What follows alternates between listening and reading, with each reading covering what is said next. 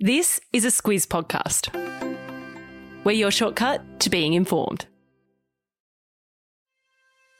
Good morning, I'm Eliza Harvey. And I'm Claire Kimball. It's Wednesday the 12th of January. In your Squiz today, extreme weather hits both sides of the country, questions raised about Djokovic's travel form into Australia, government holds talks over supply shortages, and scientists use an animal organ for a life-saving transplant. This is your Squiz today. Australia is being rocked by extreme weather on both sides of the country. In WA and Queensland, residents and holidaymakers are having their summers radically altered by bushfires and floods. So let's start first in Queensland's north, Claire, where ex-tropical cyclone Tiffany has intensified overnight back into a Category 2 cyclone. Yeah, so that is affecting the Cape York Peninsula area. What has happened is that it's come across that part of Queensland. It's heading into Cape York, intensifying and turning back into a cyclone, and then heading towards that other coast as you move west and over to the Northern Territory. So there'll be lots of eyes on destructive winds and more rain up that way.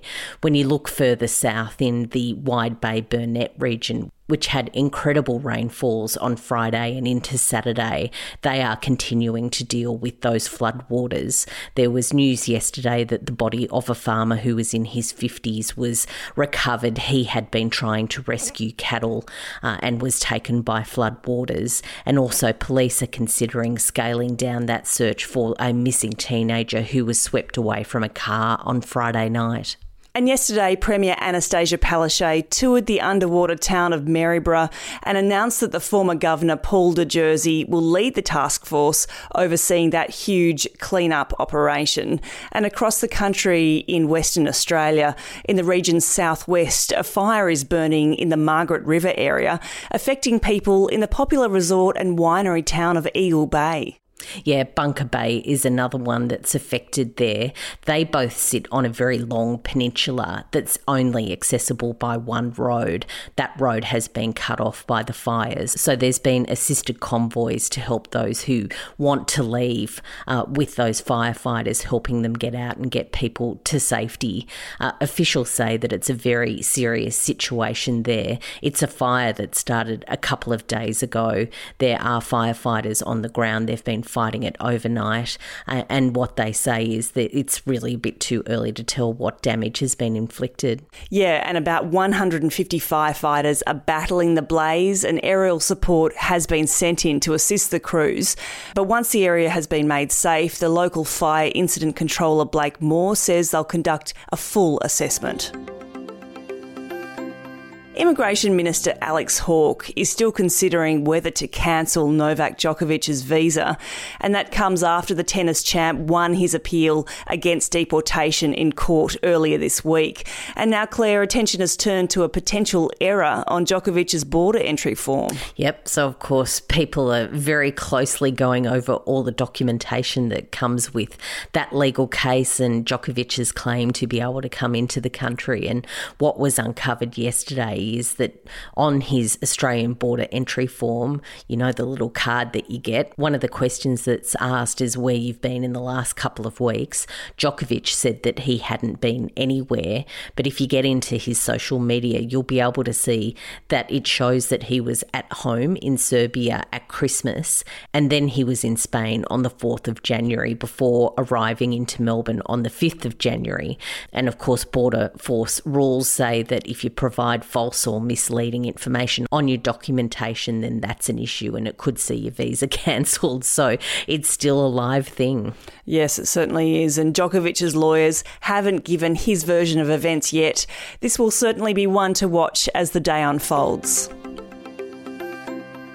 If you go into your local supermarket, as I did yesterday, Claire, you'll see many of the shelves are still bare, and now the government is considering a further loosening of isolation rules for workers in critical industries. Yep. no toilet paper around my neck of the woods, which is very soon going to become a problem. But It's not just toilet paper, it's also fresh fruit and veg, meat, all sorts of other gaps as you go around the supermarket. And what the federal government wants to do is to have more workers back at work, including close contacts and those who can have a negative rapid test and come back onto the tools.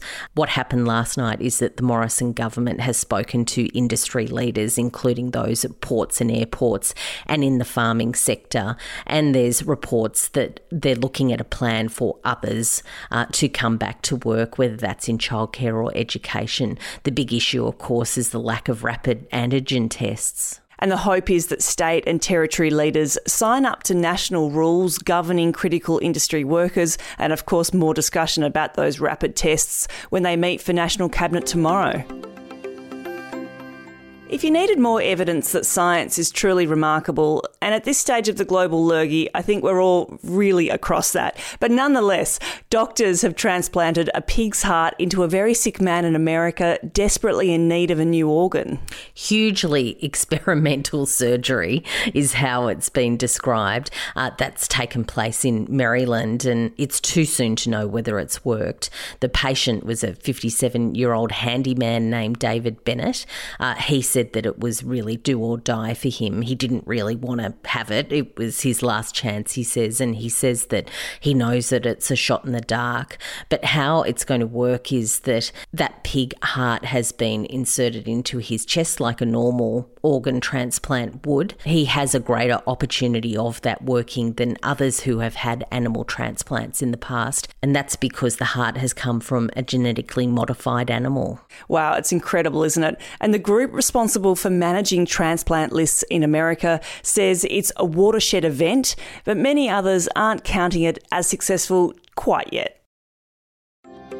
Some listeners might remember the controversy around who owns the naming rights for Manuka honey. New Zealand producers wanted to trademark that term, but that was rejected. And now there's a similar debate raging around Gruyere cheese. Not a big Gruyere cheese fan. It's a bit underwhelming for me. Oh, I love Gruyere. It's just a bit mild, and look, it melts okay, I guess, but I'm not like that whelmed by it, I have to say. Oh, I see. Well, this is changing a lot of views I had about you, Claire. So I'm not quite sure why the Swiss and the French are really that concerned about making sure that it's theirs. But anyway, a federal judge in the United States has said that it's become such a thing that it's not really specific to that Gruyere region in Switzerland. What those Swiss and French cheesemakers wanted was recognition that it has to come from that region for it to be called Gruyere. But America says, no, it's just too generic these days, and I have to agree. Well, look, the judge actually said that decades of importation, production and the sale of cheese labelled Gruyere, which was produced outside the region, has eroded the meaning of the term. Squiz the day, Claire. What's on your radar? On my radar today, it is the anniversary of Haiti's earthquake back in 2010. That, of course, killed more than 200,000 people. Haiti, of course, is a place that we've been talking about quite a bit in the last 6 months. That's right. That's because of the assassination of its president, Jovenel Moïse, and ongoing strife there for that country. For me today, Claire, the ABS will release its jobs vacancy data. That's been another big ongoing story with our closed borders, lots of pinch points in many industries. So that data will give us another insight into how we're tracking as a country as we enter the third year, gulp, of the pandemic. And how good is the ABS? They do great stuff. I do love a good data release, I must say. And that's nearly all from us today. But just quickly, a bit of news from the Squiz Kids camp. Last year, we launched a subscription offer on Apple Podcasts for the parents of Australia. It's $6.99 a month for access to weekly quizzes and shortcuts for kids. Of course, the daily Squiz Kids podcast will always remain free. But if you're looking for some extra material for the school holidays, the most recent episodes include The World's Toughest Animals, Girl Power, Australia in Antarctica, and there's some great kids versus adults quizzes.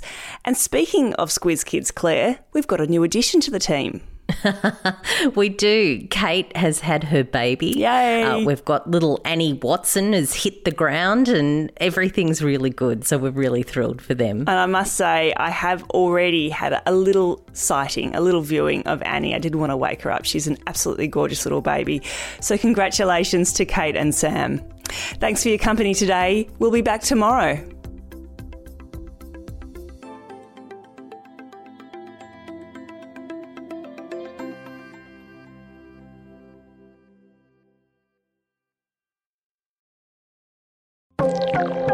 This week, our podcast is brought to you by Aware Super. As one of Australia's largest profit-for-member super funds, they have a range of helpful tools, like their My Retirement Planner, which allows you to see how much you'll need for retirement and provides an easy-to-understand plan of how to get there. And better still, it's free for all. Read the PDS and TMD at aware.com.au.